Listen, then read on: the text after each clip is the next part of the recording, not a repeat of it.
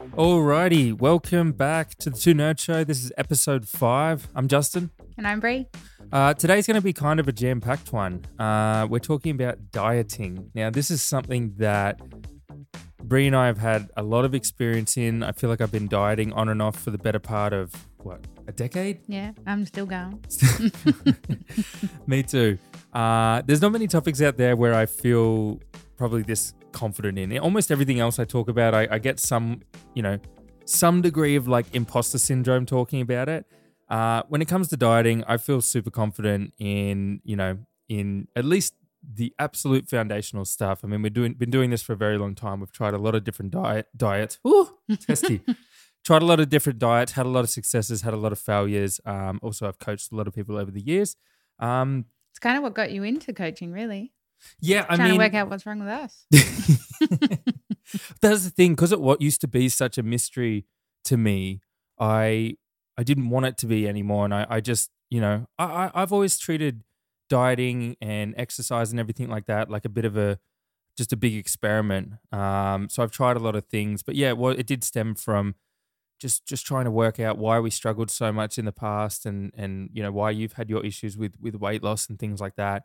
And that kind of moved me on into coaching and so forth. But besides the point, the reason that we wanted to talk about dieting today was, although it kind of seems like, I don't know, second nature to us now, we still talk to people pretty frequently that seem to be very confused about the topic. Yeah, I get all the time, like, I'm doing all the right things, I just don't understand. Or I'm doing what my friend is doing and we're doing exactly the same and they're getting different results. Yeah, exactly. Like, how many times have we heard, like, I'm doing the right things, I'm training really hard, I'm eating clean, but it's just not working. Like, I'm still not losing weight. Like, we hear that all the time.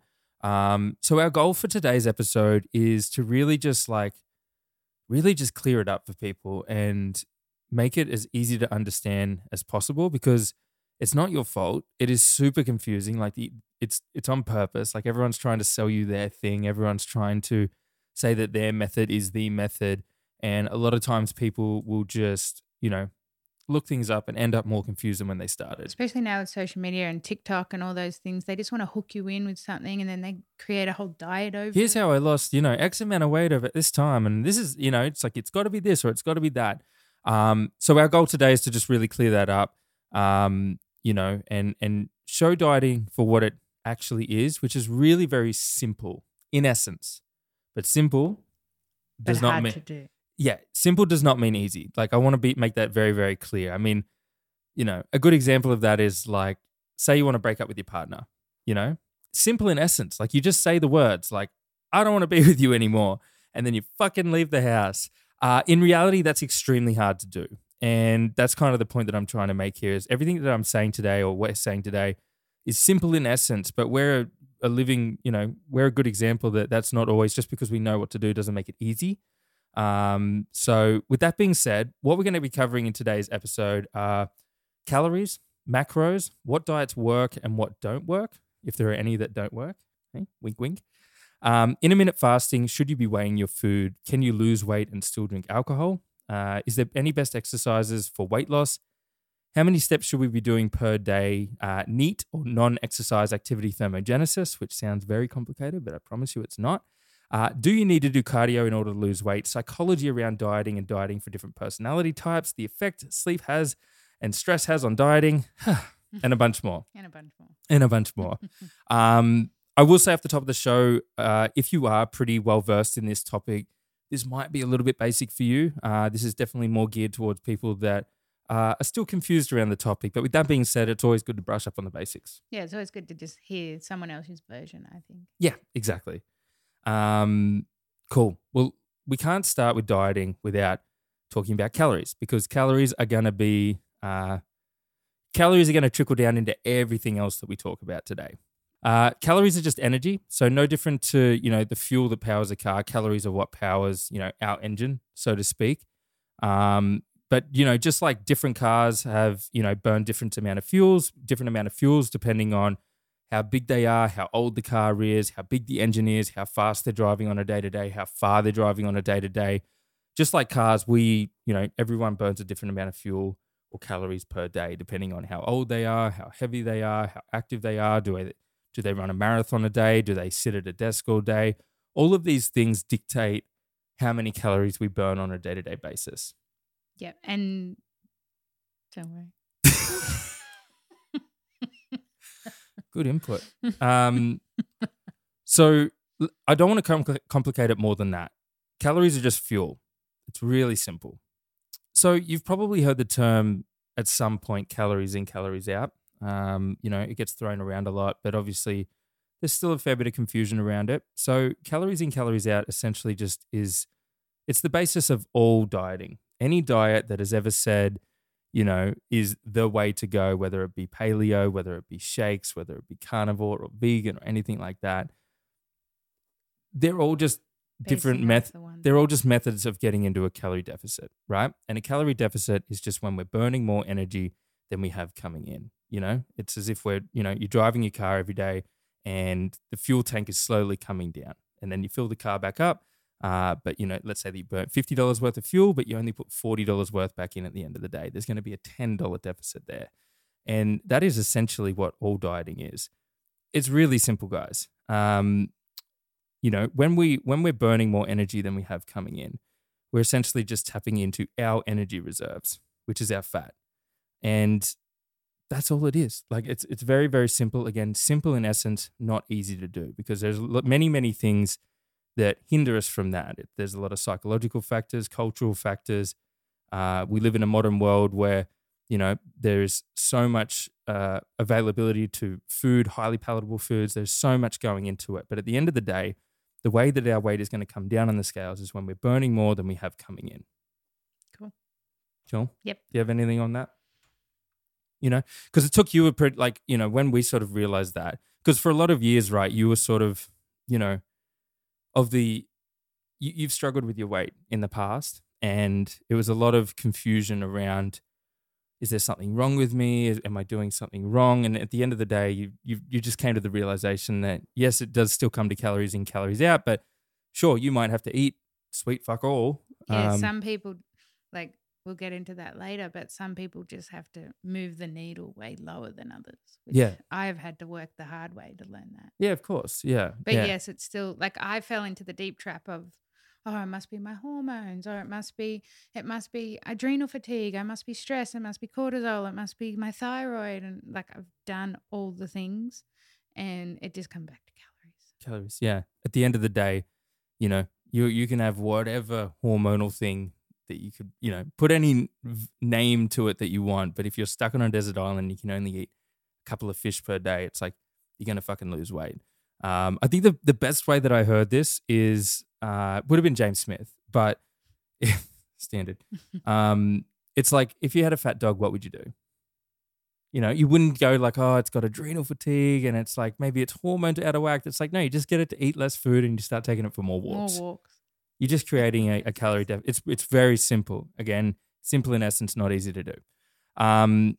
So that's calorie deficit. It's very simple. Burn more than you have coming in. Then it comes to macros. So macros are the macronutrients that make up the calories. That's our proteins, our carbs, and our fats. Before I get into that, what is with boomers and protein? They hate protein. Oh man, they hate protein. I've had my 2 steaks this week. I can't have any more. Yeah, I've had a lot of red meat this week. Jeez, there's a lot of protein in there. Yeah, it's that's a lot of protein. And also a lot of food on your plate. They're like, man, we've had a big meal. We've had a big meal. Yep. I know. Is it because it's coming? Maybe they come at. They weren't even in the war. No. I think it's from their parents that were in the war, and they just, I don't know, they just hate red meat. Didn't get much food. Or something. Yep. I'm going to keep things pretty simple here. Like I said, it's protein, carbs, and fats. I'm going to be using a car analogy today, one that I'm actually very proud of because it's probably been used before, but I 100% come up with this myself. This is my own. Let me just be clear here to everyone listening. I come up with this. I'm excited. I don't get too excited. It's still just protein, carbs, and fats. It's not that exciting. Let's start with protein, the one that all the boomers hate. Protein I like to think of as like the oil in our car. So the oil is necessary for the engine to function smoothly. It lubricates the parts and ensures that everything's running as it should, right? Protein is the building blocks for all the cells and everything within our body, right? A lot of people think of protein as the muscle building thing, or, it's like you're going to eat a ton of protein, you're going to put on a ton of muscle, and you're going to bulk up. Yes, protein is the building block of muscle, but protein is also the building block of your nails, of your hair, of your intestine lining, of your heart, of your lung, like everything, right? It's very, very, very important. It's very important in growth and repair. So without enough protein, it's like, not putting oil in the car. It'll just seize up. So when people talk about when people talk about macros in general, we tend to put protein as the most important thing, right? Let's just keep it simple. If you're dieting to some degree, or you want to start dieting, or you're a bit confused about everything, let's just make sure that protein is at the top of the list, because it's the building block of everything that we do. Don't just think of protein as muscle building. Then we go into carbs. Carbs are like the fuel for your car, right? That's the immediate fuel for the car. Just to make the car move, we need sort of that carbs for that quick energy for the body. So I always like to think of carbs as just, as a fuel, or our preferred source of fuel. And there is another fuel source, which I'll get into in a second. But especially during like high physical activity, any sort of endurance work, if you lift weights or if you do anything, then carbs are going to be very much the fuel source that is going to be powering those things. So if you're ever doing anything that is of, high energy, then just remember, carbs are going to be what's fueling that predominantly. Not totally, predominantly. And you can do it another way. You can do it another way, which I'm going to get into in a second. Not to be confusing. Not to be confusing here. This is where it gets confusing. It can do. It can do. So just think of that. Carbs are the fuel in the car. And then fats are like the car's battery. I'm very proud of this analogy. So just like the battery stores energy for when the car needs to start, and it's responsible for all the electronic components in the car, fats are what's responsible for, for all the a lot of functions within the body, like hormone production, cholesterol production, all of these things that are super, super important. Without the battery, the car just wouldn't run. Without fats, our body wouldn't function properly. But not only is fat also, important in the production of hormones and things like that, and just like the electronic components of a car, so to speak. Just like a hybrid car can also use fats, a battery or electric as a fuel source. So can humans do that with fats as well. So we can use fats as fuel. I don't want to get too deep into it. That's kind of where the whole keto thing comes in, and obviously we burn fats when we're not, doing high energy things and stuff like that. Not really relevant. So that's where it would become a hybrid, and you can switch the energy source over to the battery. Exactly, right? So if I'm just walking along the street, I'm just walking, cruising, I'm in a very relaxed state. It's like in that regard, we're using the hybrid engine, or the hybrid electric motors, so to speak. We're just plodding along. But if I start sprinting and I put the foot on the gas pedal, then we're going to switch over to gasoline, fuel, petrol. And, when we really need that fast, immediate fuel source, we're going to be switching over to carbs or petrol in the car, right?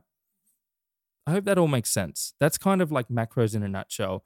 If we were to put it on just always remember, proteins, most important, building blocks of everything, carbs, fuel, fats for health in general.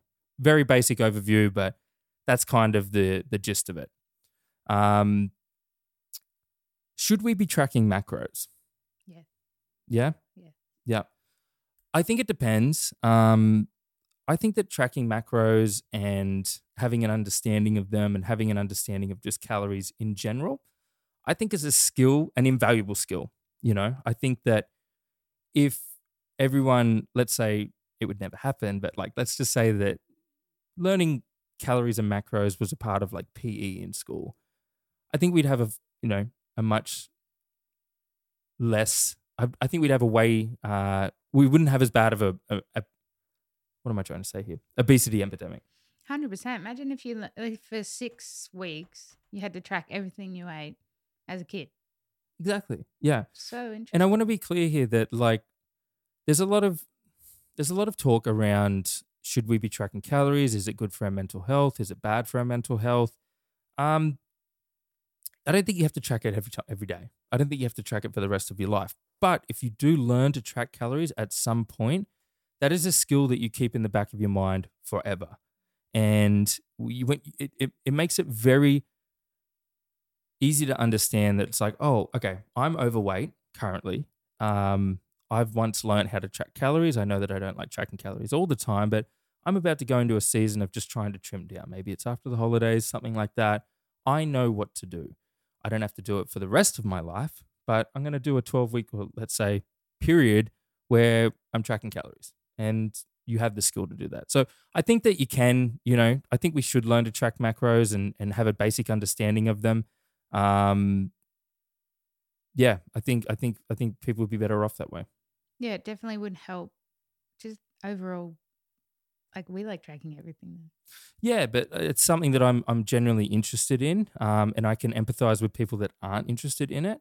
I get that. I'm not. Yeah, like my own sister, she would go, "Oh, I'm not tracking calories." Yeah, of course. And obviously, we've learnt the hard way because we do need to track everything that we eat because I can put on weight so easily. So you just have to be careful with that. So that's why we do that. But I feel, if you don't need to do that at all. It's really, you can manage what you measure. The way that I like to think of it is if let's say that you're going to save up for a trip to go overseas, you probably, usually don't track your finances, most people, that much, right? You check it every now and then, whatever.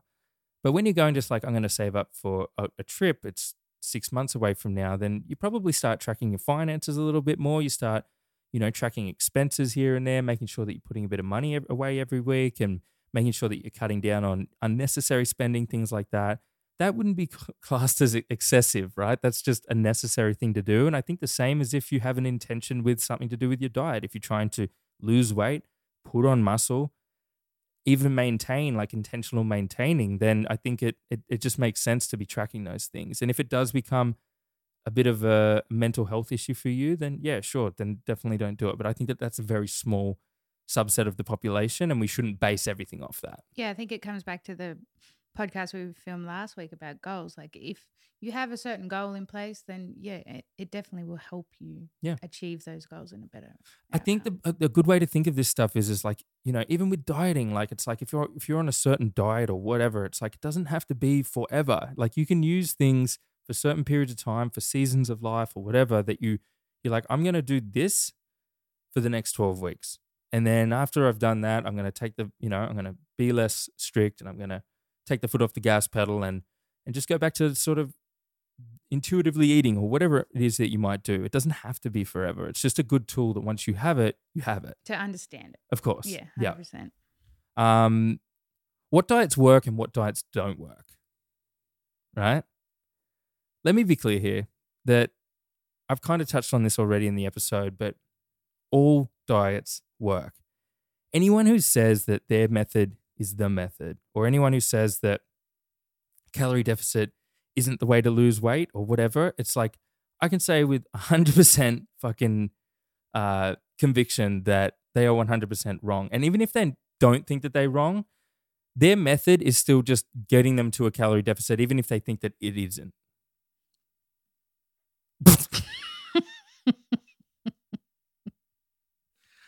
I was thinking about those like TikTok girls and they're like vegan and they're like tell you how you have to like, oh, I'm on this diet and I don't track calories, and it's like you never have to track calories again. I was thinking of those diets. What are they? You never have to track calories again. And they get you in and you're like, it's all about intuitive eating. Yeah, here's okay.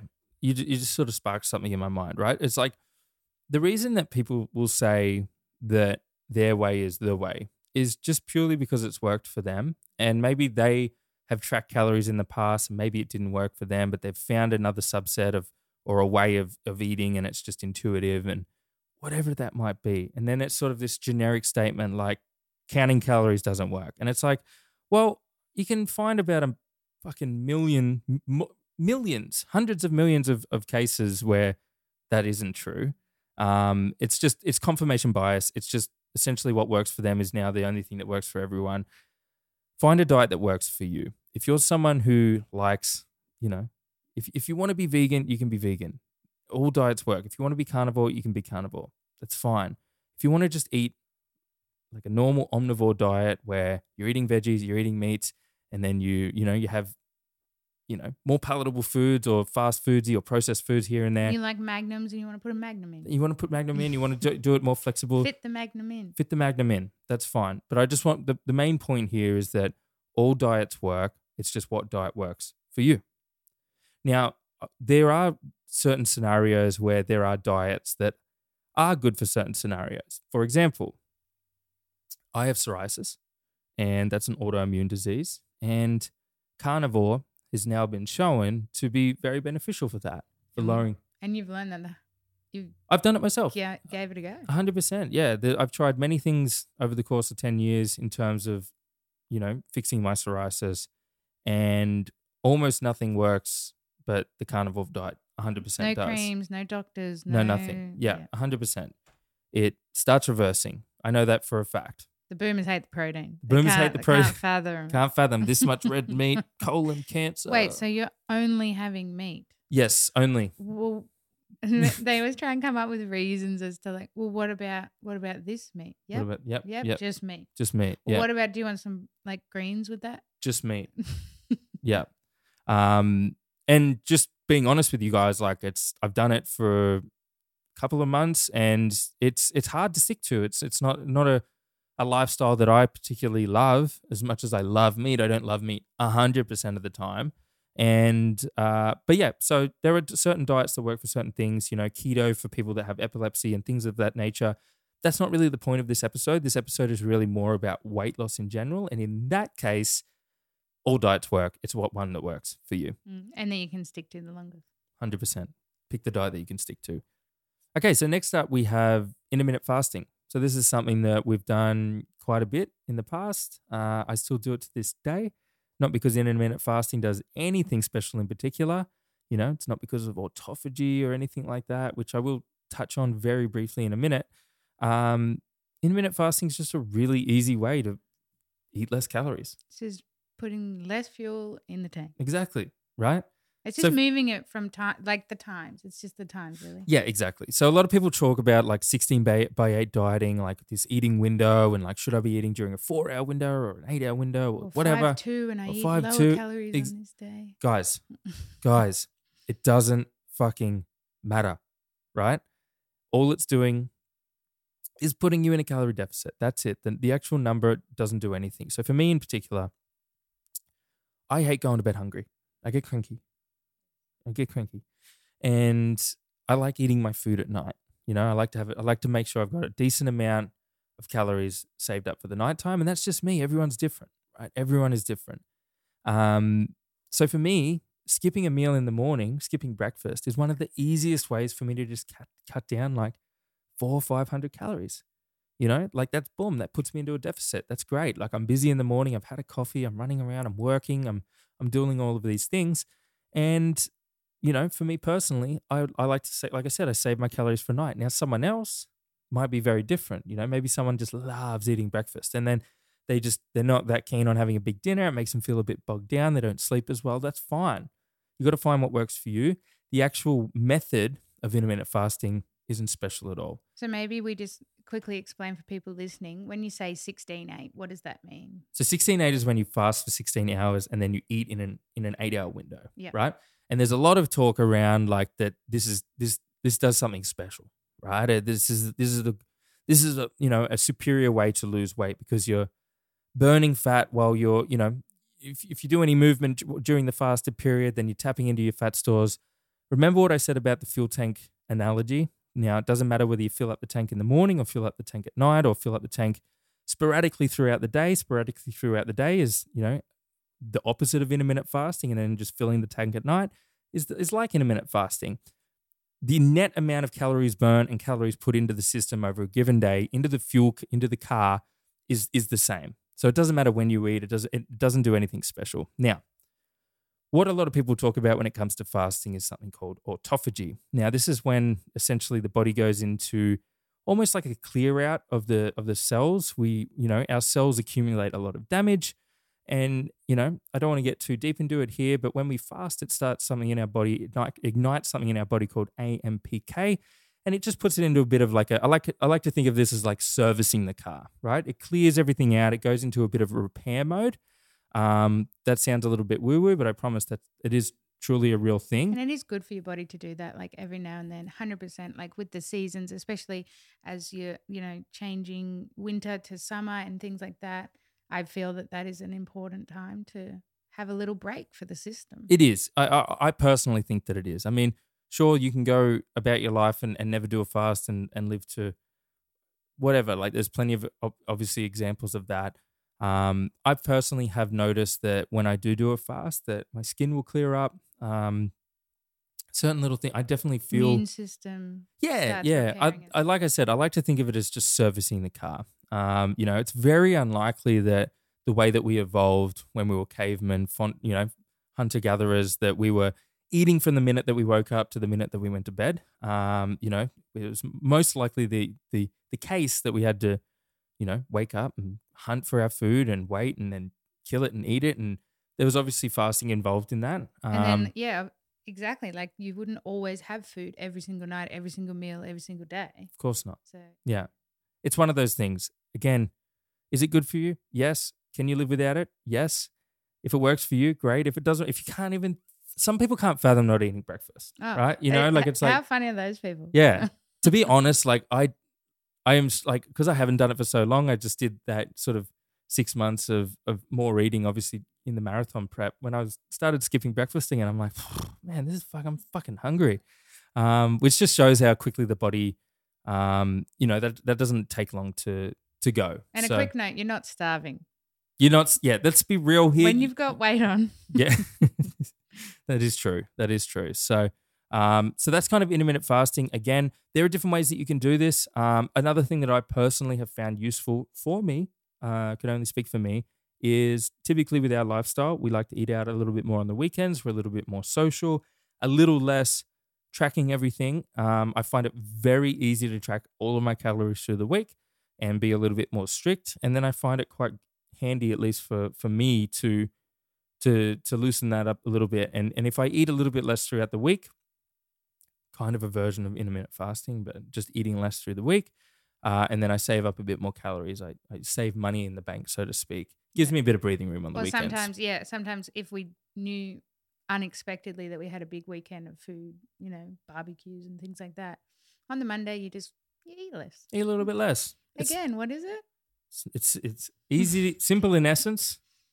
Is that what you were saying? No, calorie in, calories. out. Okay. Damn it, we've got to sync up on these sayings. It's very simple, guys. I hope this is all kind of making sense, but at the end of the day, very simple. Let's talk about weighing our food. Again, it's easy to talk about being in a calorie deficit and just eating less and moving more. But if you're not, somewhat tracking the food that you're eating on a day-to-day, or don't have any really idea of how to do that, that can make things very difficult, to not understand how to do those things. And I do recommend just looking into things like MyFitnessPal and tools that can help you track calories and scan barcodes. Again, this isn't something that you have to do for the rest of your life. It's something that I enjoy doing. I enjoy this stuff, but if you're like, I can't fathom doing it, I encourage you to try weighing your food and tracking your food for a month. Especially sauces and, I don't think people quite understand the difference in just a few calories over every meal. I'm eating healthy. I'm eating, granola, and I'm eating berries with honey and an acai bowl on the weekend. And this is this idea that like I'm eating healthy. I'm eating, like, look at this. This is the colors of a rainbow. Great. Like, this is fucking amazing. Heaps of nutrients. Has nothing to do with weight loss, right? So that's where, like, I do encourage you, if you're listening to this, to try tracking calories for a month. If this is something that you are interested in or struggle with yourself, just give it a go. You'd be blown away with what you can learn in that month. Yeah. And exactly.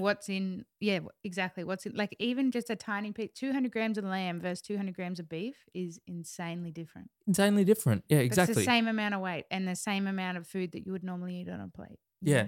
And just to be clear, if this is very new to you, when you see something that is like, say it's 200 grams of beef, let me be very clear here. That's not 200 grams of protein. I know it looks like it's mostly protein, but that'll be a mixture of protein and fats and sometimes carbs. But yeah, so again, this comes back to the skill of learning it. If you put 20 hours into anything, you can be blown away with how much you can learn. So if it's something you want to learn, just give it a go for a month, and then you'll be blown away with just how easily you can look at foods, then be out without having to track calories, go out for lunch, and make really good informed decisions on what is going to be the best for you in that season of your life. Cool. Can you lose weight and still drink alcohol? The short answer is yes, you can, 100%. The longer answer is it's probably going to make it much more difficult. And again, harder to track. Harder to track. It's just it's easy to have beers on the weekend, wines with dinners, whatever that might be. And it just makes things more difficult. Well, it could be the reason that you're not losing weight. Oh, easily. Because you're not you forget that that's even a trackable Let's thing. use this as an example. You're someone who you're pretty good through the week. Like we said, I'm eating right. I'm training really hard. I do all the right things. But on the weekends, I'll do a couple of things. I might go to a lunch with the girls. I'll have 5 or 6, maybe 4 cocktails or whatever that might be. Jesus. And then I go for dinner, and then I'll have a few more drinks. And like in that scenario, that is easily the difference between you being in a deficit for the week and not. Like easily. Let alone forgetting the drinks that you did have or the shots. Yeah, exactly. So yeah, definitely can 100%, but it will make things more difficult. Not only that, when we drink alcohol and we eat food with that alcohol, our body's trying to essentially metabolize that alcohol. It prioritizes it over everything else. So when we drink alcohol and then we have that sausage roll or we have that pizza or we have those chips, whatever that might be, we're a little bit more likely to store that as fat because the body's working on metabolizing the alcohol out of our system while we're eating that food. So it's something to keep in mind. But again, it just all sort of adds up to the fact that yes, you can, but it's going to be much more difficult. When you taught me that, I was so like blown away about that. Yeah, it sucks. Like, it's always it's the only time you eat bad food. Well, if you've got a big hangover too, it's like, all right, we're having KFC the next day, we're doing this, we're doing that. And it's like, that really can derail your progress 100%. Which makes sense. Your liver is in such overdrive right now trying to digest this poison inside your body. Yeah. It doesn't have time to digest that KFC. Hey, mate. It goes, I'll put that over there for later. I'll easy store that KFC for later. Like no dramas. Save that for Ron. Yum. So yeah, something to keep in mind. You can 100% lose weight, but just keep in mind it's going to be much more difficult. That kind of wraps up the calorie portion of this podcast. That's kind of covered what calories are, what macros are, what diets work and what diets don't, everything like that. That kind of moves us now a little bit more into sort of like energy balance, and sort of more so like the burn. How do we burn? And like, because obviously there's consuming foods, and that plays a major part in this whole equation. The most by far. But then there's also, burning calories. And there's a lot of people that sort of say like, I'm doing this really hard exercise and, I'm doing this, I'm doing 10,000 steps a day and I'm doing F45 and I'm doing this and I'm doing that, but I'm still not losing weight. And the reality is that exercise plays a very small part in the amount of total energy burn that we burn on a given day to day, right? The least, actually. Something that I sort of forgot to mention with the car analogy is that we still burn fuel when the car's just idling, right? You could not get up one day and you still burn. You still burn, yeah, 100%. Your heart's still beating, your lungs are still breathing, your brain's still thinking. You're still burning a lot of calories, even if you're in a coma. So that's something just to keep in mind. Exercise, we like to think of it as this major part of our weight loss journey, and it can play a part. It definitely accumulates over time. But the reality is we're focusing on 1 hour a day when there's a whole lot of rest of the day that we could be focusing on in terms of burning more calories. And I'll get into more of that in a second. But the reality is that a lot of people will like to say is there a kind of, their way is the best way when it comes to weight loss, whether that be F45 or Pilates or whatever that might be. And it kind of comes back to the diet sort of confirmation bias again. people have found something that works for them, and you get so many people say it's like, oh, Pilates is the way, or F45 is the way, and it's just that they've found something that they enjoy, they resonate with, they've found a community with, and helps them go consistently. And it helps them go consistently, right? It's like if you could say that Pilates is the best way for me to lose weight, it's like, no, it's not, because I would never go again. It's not for me.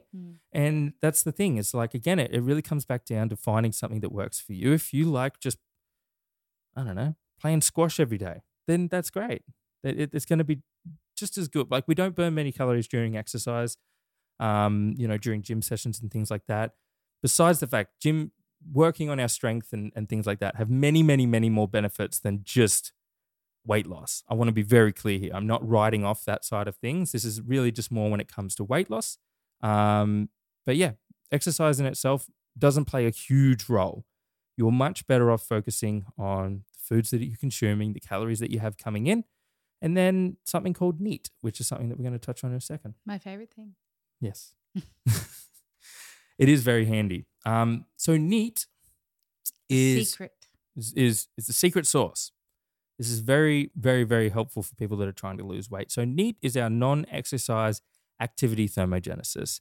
Essentially, all the movement that we do outside of exercise, walking, sitting, fidgeting, talking, moving around, just all these little things. This adds up to a lot of calories, right? Just lifting your arm. Lifting. Tapping my toes. Tapping my toes. All of these things add up to calories burned, and people would be very, very surprised as to just how much that is. It is much more significant than just an hour's worth of exercise. And I always say it's like we're always focused on this 1 hour of exercise where you're awake for 16 hours of the day. Like, if we can focus on being a little bit more intentional with those 16 hours, maybe standing a little bit more, making sure that you're, taking the stairs instead of a lift, going for a 10-minute walk after lunch, maybe parking the car a little bit further away when you go to the shops. All these intentional little things do genuinely really fucking add up. And how's when you park the car further away in the further car park, and you're doing it for exercise at the start, but now that we just choose to park over there because it's always empty. You don't have to look for a park. It's always empty. They've got all these fucking lazy bones. It's like going round and round and round and round trying to find one near the front door. You really don't care, and it's just, and boom, you're in the shops. Yeah. It takes less than a minute. It takes less than a minute. It really does. And like I said, guys, if you can take anything away from this podcast today, that is that if you focus on the 16 hours rather than the 1 hour that you're in, whatever class you're in, whatever gym you're doing, whatever that might be, that can really make a significant difference. I mean, just standing as opposed to sitting burns around 30% more calories. So let's say that you're someone who's 85 kilos, right? You're 85 kilos and you decide to stand as opposed to sit for your 8 hours at work. Now, I know that's a long time, but it just for example's sake, if we were to do that as an 85 kilo person, we actually burn about 312 calories more than if we were sitting. Now, let me be clear. It's probably more than you'd burn in a gym session. Yeah. For real. Yeah. For real. It's about that. Roughly. Again, we don't know for sure. We're just going off fitness trackers and they're very inaccurate, but whatever. So my point being is if you can stand for a lot more of the day, I truly believe that sitting is the biggest enemy of weight loss. Yeah, I've been standing this week. And it's not even bad. If you don't have the chair there at all to even tempt you, you're fine. Yeah, you're fine. You're fine. Yeah. Yeah, you just kind of get used to it. But if the chair's there, I'll sit. Do you reckon you'd ever get a walking desk? Yeah, I want to get one. I don't, but you don't like walking with doing things, I do. You hate doing those things. So I would find it difficult to work, I think, or do any substantial deep kind of work. Maybe I could fluff around, but yeah. So that's sort of neat. Non-exercise activity thermogenesis. And trying to break it up into the day. So if you're looking at the 16 hours over the day, don't forget, even we're bad for this sometimes, is after, you have your 90 minutes of work and stuff like that. Just get up, go have a drink of water, go to the bathroom, go for a 5-minute walk, go in the yard, go somewhere. Just 5 minutes even will do. These things add up. These things really do add up. So, yeah, if you're someone, this is really very relevant if you're someone who sits a lot. if you can be very intentional with the time that you can be, A good habit to get into. You very know? good habit to get Just into. that 5 minutes of getting up is just so important. Like Yeah. it's crazy. It's good for your head. It's good for the body. Yeah. Highly recommend. Which takes us on to everyone's, onto steps, which is kind of a very easy way to increase our NEAT. You'll often hear people sort of recommend 10,000 steps per day, which I do personally. Like I will try and aim for 10,000 steps as a minimum, even if it's a day that I know that I can't maybe make it to the gym or whatever that might be. I'll still try and, get to 10,000 steps. Now, is 10,000 a magic number? No, it doesn't do anything special. It's just an easy number to remember. So I had a magic number for weight loss for myself. What do you mean? I had a magic number. Like for me, when I was losing all my weight, what would really help with me was if I knew that I hit 20,000 steps every day. Oh, sorry. I didn't know what the fuck you were talking about. I had a magic number. That is true. Yeah. So yeah, when you were hitting 20,000 steps, like it's so much energy burnt that it's almost very difficult at that point to overeat. When you're doing 20,000 steps per day, which actually does bring me on to a point that I wanted to talk about today, which I found super interesting. They've done sort of studies on modern tribes, like there are tribes called like the Hadza, and they're kind of the closest thing that we have now to what humans were as hunter-gatherers, right? They're still very much cut off from society. They hunt game every day. They Oh, they're still here now. Yeah. This is like this is now. They're out there. They're out there, man. They're 100% out there. And they've shown that like Hadza men on average walk 4 to 7 miles or 6 to 11 kilometers per day, or that's roughly 15 to 20,000 steps per day, magic number. And the women do about half of that. But basically, what they've shown in this study is that most likely, because what they're doing on a day to day is they're harvesting honey, they're digging for tubers, picking berries, fetching water, firewood, hunting wild game, things like that. All the things that we've done as humans for millions and millions of years. Not anymore, obviously. Far from that now. And they've shown that generally speaking, the men will be doing about 20,000 steps a day. The women will be doing about half of that. So it might be a magic number for a reason, like it might be just because it's kind of what we're designed to do. And once you do that amount of walking per day, let's say, like I said, it is very difficult to overeat. And it just gives you that little buffer. Gives you a buffer. Yeah. Takes a lot of time. Yeah, it does. It was 3 hours of walking for me. 3 hours of walking. It was a lot. But I will say, like something that I've done in the past, which was a little bit more easy due to the nature of my work at the time, but when I was coaching a lot of clients and stuff like that, I just made it a habit that anytime I had a phone call with a client, it was like, get up and walk. So I would do like maybe an intentional walk in the morning, 1 hour, let's say, and then I'd have some client calls throughout the day, get up and walk around. And then by the time nighttime came around, I'd usually only have to do a half an hour walk after dinner and I'd hit that 20,000 steps. So spread it out over the day. Again, 16 hours, not 1 hour. Exactly, 100%. Okay, do you need cardio in order to lose weight? I was hoping you'd answer that one. The short answer is no. Okay, again, it comes back to, just overall calorie balance. Will it help? Yeah, yeah, it can definitely help. You know what I mean? You don't need to, just because you start wanting to, lose some weight or whatever, start doing hours on the treadmill or anything like that. Like anything, it can be a handy tool. I know for me this year, just training for a marathon and stuff like that, just purely because I was doing so many kilometers that my weight came down pretty naturally without me really having to try. Now I had to stop after a while because I was in such a steep deficit that it was really affecting my performance and things like that.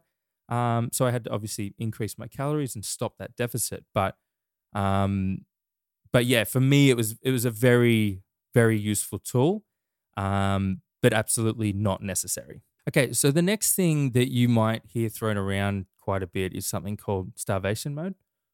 People love to throw around starvation mode. Now, I want to be clear here. Starvation mode, not a thing. Like you can, like I said, if you're stuck on a desert island, you are not going to go so deep into starvation mode that you start storing fat and things like that. No, of course not. You're going to fucking You're going to starve to death and you're going to Well, die. you haven't eaten for a few hours and you're going to starve. Yeah, no, it doesn't work that way. Now, I will say that bringing it back to the car analogy, what do we do when our fuel tank's on low? We slow down. Maybe you roll up the windows. You don't want to, you don't want to burn too much fuel. You essentially slow the engine down. You're like, fuck, I'm on the highway. I've still got, I don't know, 50 kilometers until a petrol station. It says I've only got 30 Ks into the tank. Turn the air conditioning off, wind the windows up. Essentially what we're trying to do in that scenario is we're trying to conserve resources, right? We're trying to slow everything down so we can conserve the energy that we have in that fuel tank as long as possible. The human body does the same thing. Now, if we've been in a deficit for a very long time, it will slow things down, right? It'll make us, the NEAT that we were talking about a little bit earlier, you'll fidget less, you'll be less likely to get up and, maybe if someone rings the doorbell, you're far less likely to jump up and maybe you'll let your partner answer it. And these things are all subconscious. We don't consciously make these decisions. And it'll slow your metabolism down and things like that. Just on that note too, like I can say that firsthand. When I was on really low calories, you just don't want to go to the gym. You don't want. That's where it like bites you in the ass the other way too. Like I physically couldn't be bothered to do the extra walking and like you just don't want to. Of course, yeah. And that's your body trying to save you because it doesn't want to be uncomfortable. Well, it doesn't want to burn through its fuel sources. Like again, if we're on a desert island, you've only got the fat on your body that you're surviving on and you're using as energy because again, we still need energy no matter what, even if we're just sitting and not moving. It's going to try and conserve that energy as best it can. Now, I will say that this isn't starvation mode. This is just the body doing what it needs to do. And if we just fill the tank back up, you put $100 in the tank for a little bit, we're good to go again. And the way that we do that as a human is we just, we bump up our calories, eat maintenance calories for 2 weeks and we're good. Yeah, it is. Doesn't have to be complicated. Yeah, and you don't have to like go change your diet and do all these things. Like it is surprisingly, you just eat maintenance for a little bit, feel a little bit better and start again. Yeah. Doesn't have to be complicated, guys. Cool. So that's everything on starvation mode. Let's talk a little bit about like the psychology around dieting. I don't want to get like too deep into this, but it is very relevant because like I kind of said at the start of the show, I mean, food isn't just food. Like, I like to use the car analogy, but in reality, for humans, food is more than just fuel. It has cultural significance, social significance.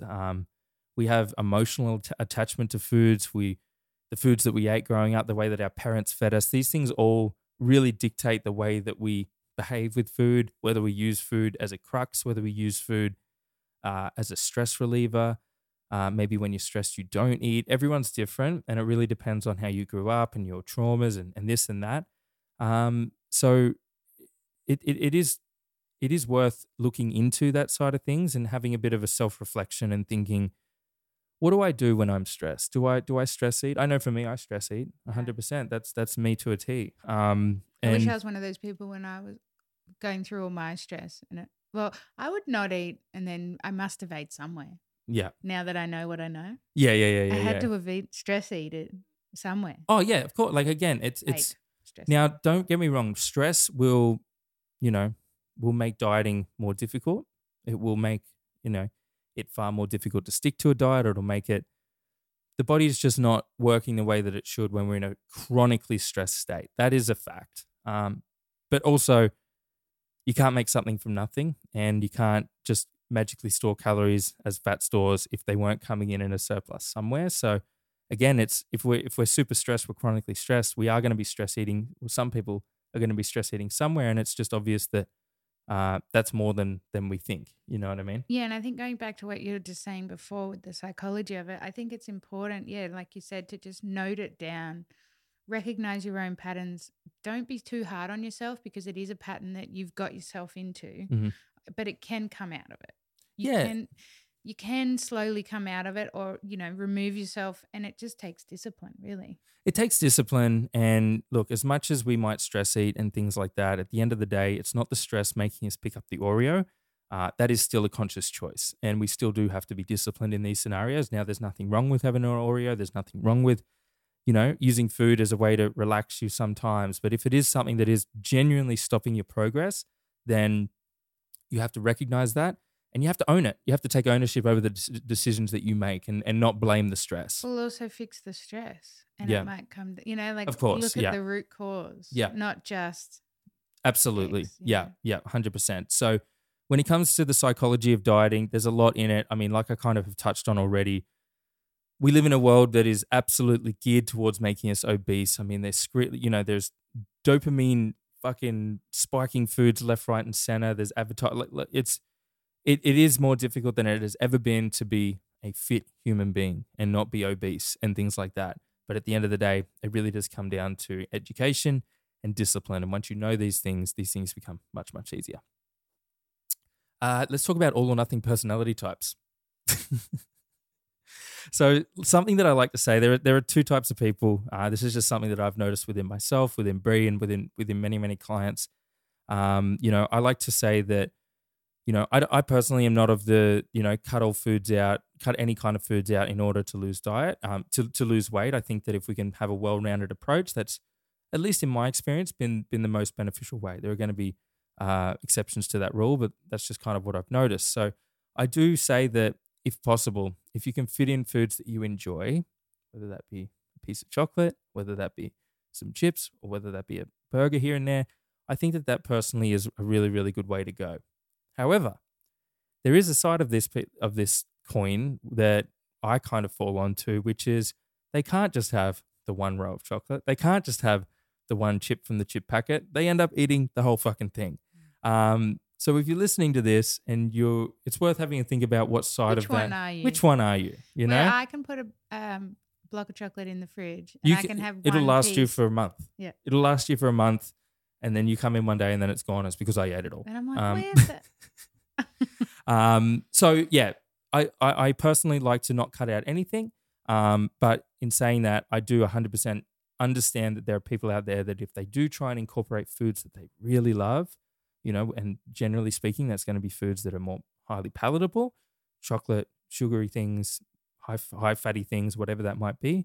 And that can really derail their progress. And I think a good point here also too, if you struggle with discipline and you're still just starting out and things like that, like just don't have the option. Like it's like we do with Daisy when she's training and think like if you just don't give her the option of, to have that toy or rip that up, like just don't give them the option. 100%. So like just make sure your fridge doesn't have chocolate. Yeah. If that's because your body will want to reach for it. If it sees a chocolate in the fridge, it's going to want to reach for it. If you're in a deficit and you're gonna be hungry.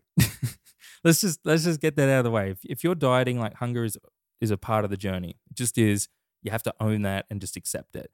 So if you're really hungry, just think logically, should I have this food in the fridge? Probably not. And you're going to open the cupboard 100 times a day. And if you see the chocolate in there every time, you have to be pretty strong to not eat it. Absolutely. Yeah. So just remove it out of the equation. Yeah. And I don't fall into that category.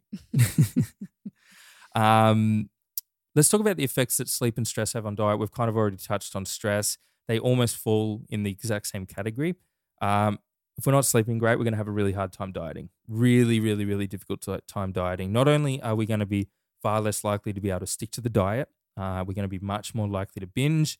Our willpower goes down. All of the things that are going to help us stay on track when it comes to sticking to a diet long term become much, much, much, much, much, much, much, much, much more difficult when we're not sleeping.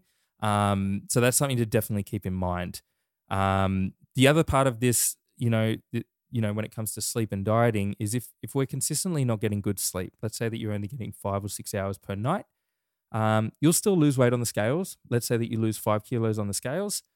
You'll lose that no matter what. It's just that if you're not sleeping properly, that weight is far more likely to come from muscle as opposed to fat, which is obviously not desirable, right? So that's something to keep in mind. If you want to lose weight, you want to be making sure that you're able to stay motivated, have good willpower, stay on track for a long time, and the weight that we lose actually come from the things that we want it to come from on our body, then make sure that you're prioritizing sleep. And also, is that when you're sleeping, the regenerative of your cells at the same time? It regenerates. Yeah. It regenerates. Not too sure what it's got to do with, but it's good. Okay. It does. Yeah. I'm not the coach. Can you tell me? You're doing good. Doing I'm good. the client. Yeah. Long-term client, longest client I've ever had. Okay, cool.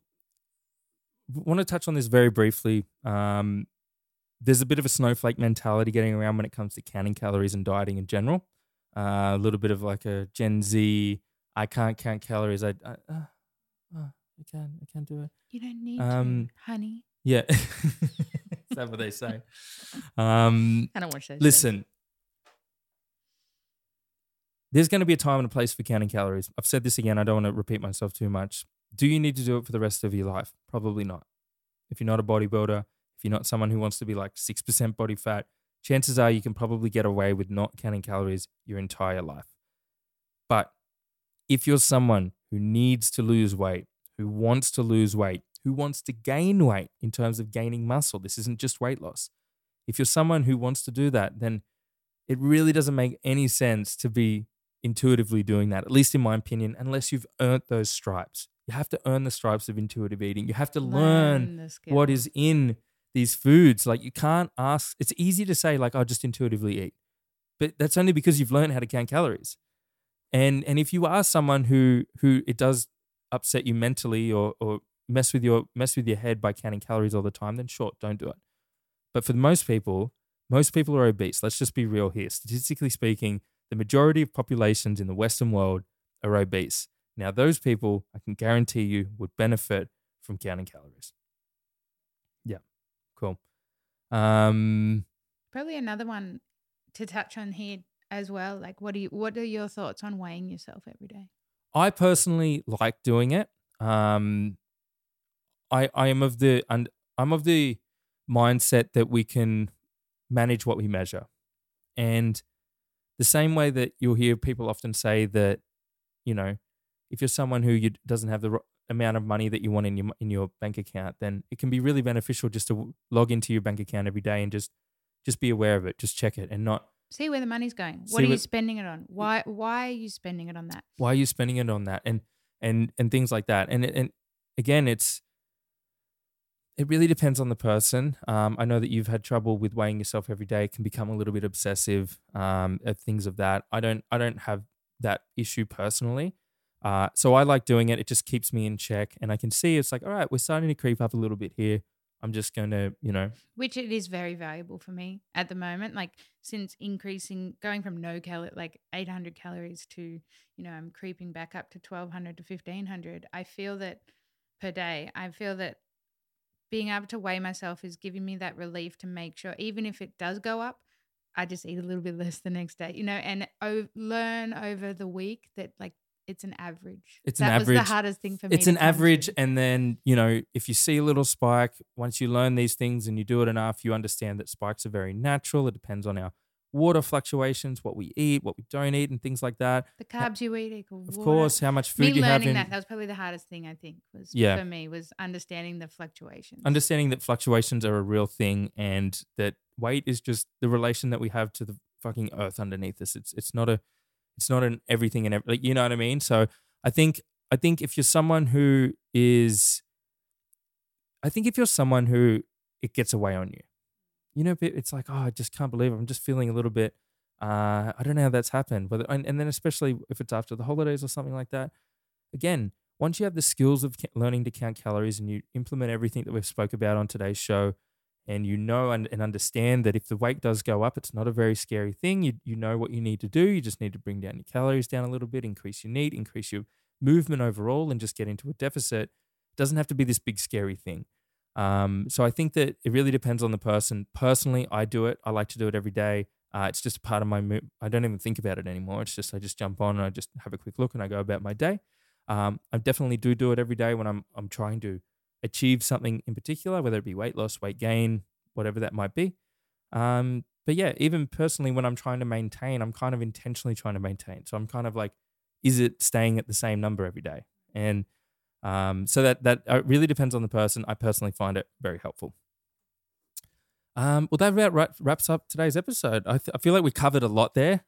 We could have went very informative today. Very informative today. A little bit of a different format, but we just felt like it needed to be said. But yeah, with that being said, we love you guys. If you make it to this far in the show, appreciate you. Yay. Bye. And we'll see you next week. Thanks. Bye. Bye.